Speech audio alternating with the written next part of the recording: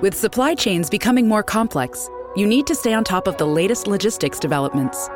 So if you work with logistics, you need the Beyond the Box podcast from Maersk. It's the easy way to keep up to date with everything from digital disruption in logistics to the need for supply chain resilience in today's market.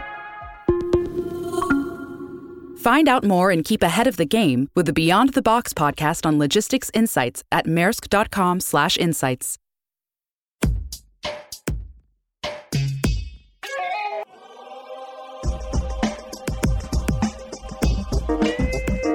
Welcome to the Drill Down. We've got business stories behind stocks on a move. I'm Corey Johnson with episode number 236. Well, just ahead, Bristol-Myers Squibb makes a big acquisition focusing on schizophrenia, but there's a bigger market right behind that. And Winnebago Industries, an interesting company suffering from interest rates, but has the turn occurred? And a fascinating conversation with Travel + Leisure CEO Mike Brown. The timeshare business is really different than what you might have in mind. We're going to talk about those changes and why this is the time for timeshares, perhaps even for this company. But first, it's sponsor time. The Drill Down is brought to you by Braintrust, a global talent network that matches highly skilled technical freelancers with the world's most reputable brands. Braintrust has helped clients like Bank of America, Goldman Sachs, Porsche, Under Armour, and more build agile tech teams fast at a fraction of the cost. Visit Braintrust.com, that's BRAINTRUST.com, to learn more and to get 20% off if you use our link, Braintrust.com/drilldown. All right, I'm Futurum's Chief Market Strategist, Corey Johnson. Welcome to Futurum's The Drill Down, where we explain the business stories behind stocks and move. Joining right now on the mic, Ben Wilson, our editor extraordinaire. Ben, Merry Christmas. Merry Christmas to you too. It's fun to be here. It's a good Happy time. New Year. This will be our holiday show, our last show of the year. Exciting. That works. So many holidays wrapped up into one show, Corey. That's a lot of pressure. I didn't even mention Boxing Day. Well, I don't know. Futurum's Chief Market Strategist can probably handle it. Still loving the new job title. Corey, what stocks are you drilling down on today? Let's start by looking at Bristol-Myers Squibb. Big day for the company. Bristol-Myers Squibb trades with the ticker BMY with a market cap of about $106 billion. Shares were up 2% in the last week, but for the last 12 months, shares are down 29%. So what is the story with Bristol-Myers Squibb? Well, the big story with Bristol-Myers Squibb is they're trying to change their business. They're trying to grow and grow more into growth. They've got a CEO who's come in and said he's going to find more drugs that will offer more fast-growing sales like they haven't had in the past. And he's going to do it by building up the brands they have and doing some acquisitions. And today, an acquisition, a big acquisition, $14 billion, buying a drug developer called Karuna Therapeutics for $330 in cash. So a big deal for the big day for Bristol-Myers Squibb, and surely a big day for Karuna Therapeutics. Now, Karuna has an experimental schizophrenia drug called KarXT that is just about to be approved by the government with any hope in the spring. There's a deadline for the government to make a yay or nay call, and all indications are very positive for this drug. Now, this treatment could generate more than $6 billion in sales if it hits the market, and expectations, of course, are that it will. But what's interesting to me is that this isn't just, because I saw this morning across the tape right before the market opened, and it was a big deal, end of the year, obviously trying to get this thing done at the last moments. And so why is such a big market? Well, schizophrenia is a big issue, turns out, Ben. 1.6 million people in the U.S. being treated every year for schizophrenia. So that's a big thing. But the bigger thing, and the thing that wasn't in the headline, if you saw the headlines like I did and wondered, why would they pay $14 billion for a schizophrenia drug? Well, it's Alzheimer's. 40% of patients treated for Alzheimer's have some kind of psychosis that is problematic to treat. There has never been a drug like this KarXT to attract the sort of two molecules in this drug that are going after this schizophrenia. And it might actually offer, the current drugs on the market have a lot of side effects. Patients who are taking these generics are constantly switching from drug to drug because the side effects are so bad and so hard to stay on these things. This thing doesn't appear to have those, weight gain being the one of the biggest problems with it, and people being really sick, vomiting, and so on. This drug doesn't seem to have those problems. We'll see what the government says, but these guys are obviously betting a cash bet on FDA approval and thinking ahead not just about the opportunity for schizophrenia itself, but adjuvant schizophrenia, or adjacent uses, the adjacent effects of schizophrenia on Alzheimer's patients is really the big market that these guys are thinking about here. It might be a few years out, but that could expand this drug's use. That wider patient audience, the Alzheimer's patients suffering from psychosis, is exactly what Bristol-Myers Squibb's chief commercialization officer, I should say, Adam Lenkowski, was talking about on a special conference call that happened here the Friday before Christmas. We're excited about the opportunity first in schizophrenia because this is the first new mechanism in decades. And then when we look at moving into the middle of the decade, the opportunity for adjuvant schizophrenia is also very significant. There's nothing approved in that space, and we can clearly see the opportunity that KarXT can have on top of generic atypicals to boost the efficacy of these products. So this certainly can be a standard of care in schizophrenia patients. Now, as it relates to Alzheimer's disease psychosis, we said this is the area where we see the most significant number of patients, and 40% of patients are treated with Alzheimer's have psychosis in the United States. So this presents a very significant need. We believe that KarXT will be the first product approved in this space. We have 2 phase 3 studies ongoing today, and this will represent a very significant and meaningful increase for the brand in the back end of the decade and into the 2030s. So this will take a while. It's a secondary indication, Ben. It's going to take a while if the drug gets on market next year, even that's going to take a while to roll out because a lot of the patients being treated for schizophrenia are Medicare patients, and therefore those doctors are a little harder for a newly assembled sales staff to reach. But beyond that, there's hope that there's a bigger market here for Alzheimer's. And boy, 40% of Alzheimer's patients. My father passed away from Alzheimer's last year, and I saw this. I saw this at the home that he was at. The mental effects of Alzheimer's are just a horrible thing for families and patients to go through. And maybe here, there's some hope. Corey, what is your next drill down? Let's look at Winnebago Industries. Winnebago Industries. It trades with the ticker WGO with a market cap of about $2.1 billion. Shares are really flat this last week after reporting Q1 earnings, but for the last 12 months, shares are up 36%. So what's the story with Winnebago Industries? Seems like they're going places. Really? Really? Going places? There you go. All right, that's fair. Winnebago is not going places. Winnebago is going down. And not like a fake electric truck being pushed down a hill. No, Winnebago has had trouble selling Winnebagos. Why? Well, it's high interest rates. Now, the other thing is a lot of people ran out to get Winnebagos and these RVs after the pandemic was started to subside, but sort of towards the tail end of the pandemic, people were buying Winnebagos because that was one way for families to do vacations when maybe they weren't comfortable being in hotels and so on, and interest rates were low. Well, the pandemic has relaxed. The big surge of spending right after the pandemic has also relaxed. People's are a little more stressed out credit-wise. Interest rates are higher, and all that's been bad for Winnebago. The annual sales of the last the full fiscal years. Well, let's compare it. So the fiscal year at the height of the pandemic that ended for them at the end of August 2022, they did $5 billion in revenues. The next fiscal year, they did $3.5 billion in revenues. And the quarter they just reported this week, sales of just $763 million. That's down about 32% from 2 years prior. But we are seeing a turn in interest rates, and we are seeing employment stay really strong. And so the question is Winnebago seeing a turn? That is not a pun. I'm just talking about their business. If you want to think about these big RVs turning, fine, you can think about that too. But I'm really interested in what CEO Michael Happ had to say at Winnebago Industries about whether or not there were any surprises in the retail environment right now. We aren't seeing a lot of surprises in the retail environment right now. It has generally been tracking on both the RV and marine side to the internal projections that we have had for both calendar 23 and sort of the trend line that's headed towards obviously calendar 24 here in the coming weeks.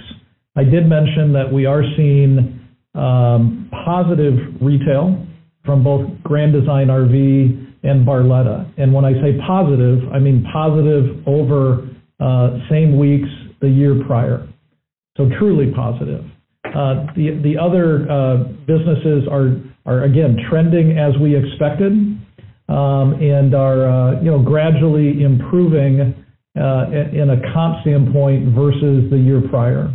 As Brian and I both indicated, if we are to reach that 2024 retail level of 350,000 units approximately, we'll have to gradually see an overall trend of RV retail comps closer to ultimately flat to maybe later in calendar 24 positive versus the year prior.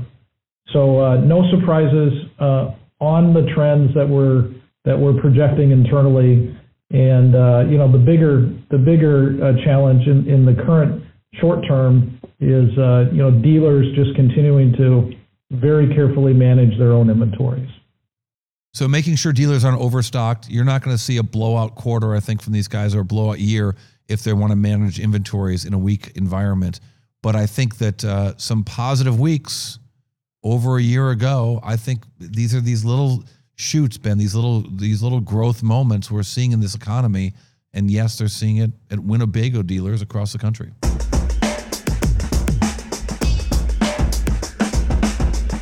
Corey, what's your next drill down? Let's look at Micron Technologies. Micron Technology trades at the ticker MU with a market cap of about $95 billion. Shares are up 7% in the last week, but for the last 12 months, shares are up 76%. So what's the story with Micron Technology? No small growth there. No, fantastic a year for the stock. And for a money-losing company, really kind of a fantastic year for Micron. They reported earnings in the last quarter that ended November 30. So it's a fiscal 2024 quarter. It's the beginning of their next year. It's the first quarter of their next year. So it's Q1 2024. Even though, Ben, as we record this, it is still 2023, right? Barely. Mm-hmm. Last time I checked. Our last show of 2023. Nonetheless, good quarter, albeit with a $1.2 billion loss. But revenue's up 16% year over year to $4.7 billion. Driven by shocker. Ready? You wait. You ready? Guess. What's driving the sales of computer chips? It's not Winnebago's?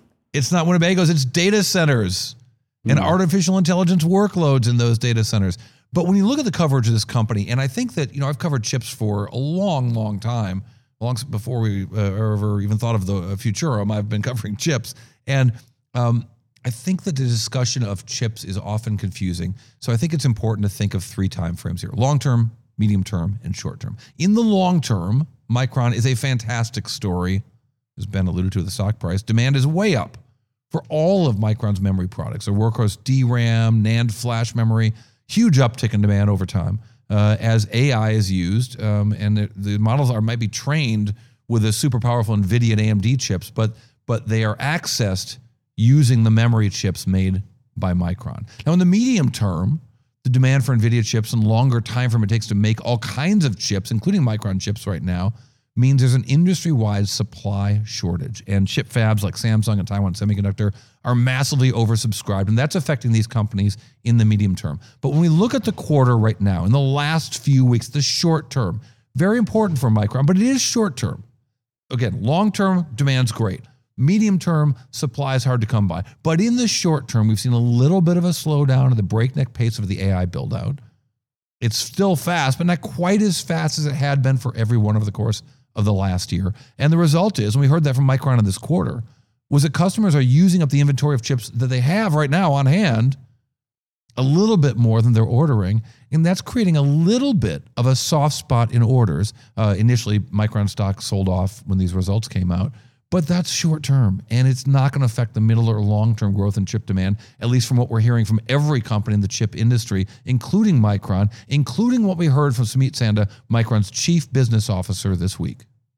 So on the data center side, there are some customers whose inventory will be normalized, let's say in the Q1 timeframe. There may be some who will get into Q2 before their inventory is normalized. That's why we said sometime in the first half, because certain customers have experienced some lower end market growth in the last many months. And consequently, their consumption of the inventory has been slower. And that is what may bleed into Q2 from Q1. And I'm talking about calendar, Q1, Q2 for 2024. Yep. And it's nothing much to do with any of the strategic buys so much. And it's more to do with the total extent of the DRAM and NAND inventory at large data center customers. So we believe it will be mostly normalized in the first half, and then more robust buying patterns coming in the second half. And then as the overall data center general purpose compute growth accelerates, which you have seen general purpose servers actually likely to fall for calendar 2023 at a double-digit rate. Server unit volume for general purpose needs. We expect that to stabilize in 2024, be sort of flattish general purpose server unit volumes, and then grow from that point on. So second half of 24 calendar year, and then calendar year 25, more robust growth along all of those fronts. So listen to him right there, taking us from the short term to the second half of calendar 24 to calendar year 2025, robust growth, all fronts. That's the big story with Micron. And I think that's where we need to keep our focus when we want to talk about what matters instead of what matters this week. All right, coming up next, our guest, Travel and Leisure CEO Mike Brown. Ben, they call it Travel and Leisure when you talk to him. But everywhere you read it, it's called Travel Plus Leisure. Yeah, when I first saw the Travel Plus Leisure title, I just thought this was going to be an episode all about your holiday plans. There will be some leisure. There won't be any travel, I hope. I think my travel's done for the year, including a surprise trip to SoCal this week. But that's a different story. Travel and leisure is also a different story. Timeshares are not what you think they are. And I was really surprised in this interview and doing research for this company to learn more about the timeshare business. It's really interesting in this current environment of branding, of interest rates changing, and that story right after this. The Drill Down is brought to you by Era. Never miss another critical event or insight ever with Era. Customize your company watch lists and track key events, mentions, filings, and more. All within an easy-to-use, customizable interface. That's Era, AIERA.com. Welcome back to the Drill Down Podcast. We are joined right now by Mike Brown. He's the CEO of a company, could be called Travel and Leisure.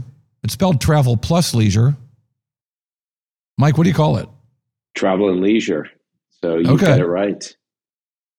No plus. No plus. Well, there's a good combination, Travel Plus Leisure. You guys have a fascinating business, and I don't think it's number one, I don't think it's well known. Number two, I don't think the timeshare business is well understood. Am I accurate to describe it as a timeshare business? It is today. We are a timeshare business, and we've got nearly 50 years of history, and we're entering a changing time in our history, and the Travel and Leisure name and the Travel and Leisure acquisition in 2021 is going to help us get there. Yeah, the business has had different names and different ownership structures over a long period of time. That's right. We began as Wyndham, which is a single brand associated with the vacation ownership business, representing a single brand. The acquisition of Travel and Leisure in January of 2021 really opens our aperture to be more than a single brand company. We're moving from mono-brand to multi-brand. And the expression of some of our recent announcements of going beyond Wyndham really has shown what that Travel and Leisure umbrella is allowing us to do, namely the continued expansion of Margaritaville and the most recent announcement of Sports Illustrated Resorts. Which is full circle for me because I was once, you don't know this, but I was once a writer, magazine writer, not far from where you are in Midtown Manhattan at this moment. But I wrote for Sports Illustrated, and I to me it is a revered brand, although a very different brand than it was before. What does that brand mean? Maybe this might be too inside baseball or too inside my mind, but what does that brand mean in 2023? Well, simply the fact that the way you responded is exactly what important brands are all about, is when you can associate something in your life to Sports Illustrated. In this example, means that you've got a strong brand. We have the Margaritaville brand, and most people would associate that with toes in the sand and a drink in your hand. And Sports Illustrated is around a sport and active lifestyle. And that can be expressed in many different hospitality forms, and which is what we're going to do. But you have your memory of Sports Illustrated, and I think I can name the Sports Illustrated covers that are most resonant in my history, and brands that bring that, such as the 1983 National Championship of North Carolina State under Jim Valvano. My father went to North Carolina State, Jimmy V. And I remember that great, air quotes, pass to Lorenzo Charles for the dunk. But you could go to tens of millions of people in the United States, and there's an association of sports history and sports legacy. And that's what Sports Illustrated means to most people today. So let's maybe go more macro and talk about what are the misperceptions of the timeshare business? Because you have a very profitable business. You have a business where margins have held up through just about everything except for maybe 1 year of COVID. Throws off a lot of cash, has a lot of sales. What are the misconceptions of the timeshare business? Maybe we start with the customer and then talk about the sort of business math. Well, let's talk about before the great financial crisis and after the great financial crisis, because it is two completely different industries in the sense that after the great financial crisis, this industry consolidated to be a branded industry. 75 to 80% of the industry of vacation ownership is sold by either Disney, Marriott, Hilton, Wyndham, Margaritaville, Holiday Inn. And those are brands that people love to vacation in. Before the great financial crisis, it was independent real estate developers, which is what created the tough reputation that these brands have changed. We brought a vacation model that is the most flexible in the hospitality space. We brought a balance sheet that was going to be there for the life cycle of a vacationer. And we brought a commitment to reputation that ensured that you had to stand behind your hospitality name. And it's been a complete consolidation and evolution of the industry, whereby post-great financial crisis, it's all about brands, it's all about space, and it's all about flexibility. So who are the customers perceived to be, and who are they? The perception is this is your grandfather, your grandmother's hospitality or vacation product. The reality is the average new purchaser today is 38 years old. They are 65% in the case of our company, either a Gen Xer or a millennial. And we're starting to see the first individuals that are Gen Zs. The reality is there comes a point in your life that you want to know and have comfort where you're going, that there will be no surprises when you show up. In my case, with my wife and 2 kids, what's behind that door in your vacation experiences, and that the pictures on the website reflect reality. And that tends to be someone who is a little further along in their career, the family has formed, and they want a good branded experiences that offers the guarantee that their vacation is going to be enjoyable. Yeah, you in some investor presentations, you've talked about family formation as a key driver for your business. That's right. That's right. I think about, I'll use my family, but it represents many families across the United States, is you go on a ski vacation and you get home, you want to be able to walk inside your door and put your boots down. One person goes and maybe opens a bottle of wine, and the kids go and either get on their videos or post all the great skiing pictures they have. And it's amazing what 1,000 square feet in your own kitchen can do to a vacation versus, 2 double beds in 250 square feet. It's more than just space. It's actually what that creates in the enjoyment of your individual vacation. And look, when I was in my 20s and a lot of other people, you like to just go to that place and just see what happens. And it's just normal in the vacation life cycle that you want a little more security, that you're going to get a great vacation, that you're going to enjoy from, sunrise to sundown. And for a lot of people, that's a brand, and that's a little bit extra elbow room that you can enjoy. So talk to me about how the financial construction architecture not cap table, but how does the balance sheet look so different, or even the income statement look different from what the business is like now compared to if you want to go pre-Great Financial Crisis fund?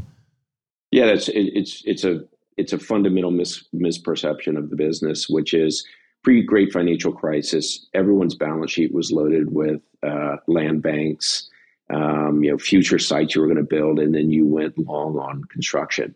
Nowadays, through the Great Financial Crisis, when some of the great names that we all know on Wall Street, the Goldman Sachs, Blackstone, Centerbridges, Apollos, rock solid investment companies that you want to be partners with, they saw the timeshare industry as a way to monetize real estate assets that were underwater during the Great Financial Crisis. They got into the business, made these brands, I won't say fully capital light, but capital efficient, matching sales with investment.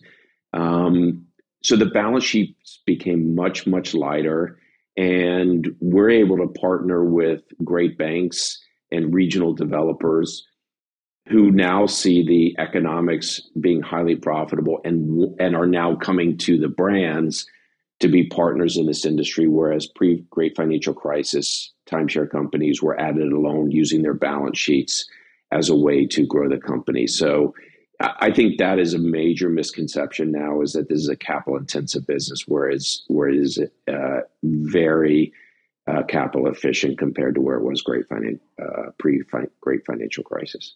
This is such an interesting time in the world of real estate, with rising rates dramatically changing the ability of people to buy homes or second homes, which means vacation homes. Also dramatic change in the valuation of commercial real estate. I mean, I'm sitting here in San Francisco where we have so many hotels and other properties completely underwater. And then you've got throw in climate change, speaking of underwater, where some properties that might have looked valuable on the beachfront are now too close to the beach.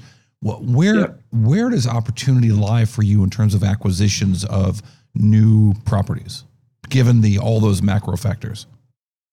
Well, I think you've hit one of the biggest impacts of our opportunities to be in a lot of different places. Is there's always somewhere in the world that real estate's depressed, or there's a need, and San Francisco is a great example of it, or Chicago, or some of the urban locations today that are out of favor.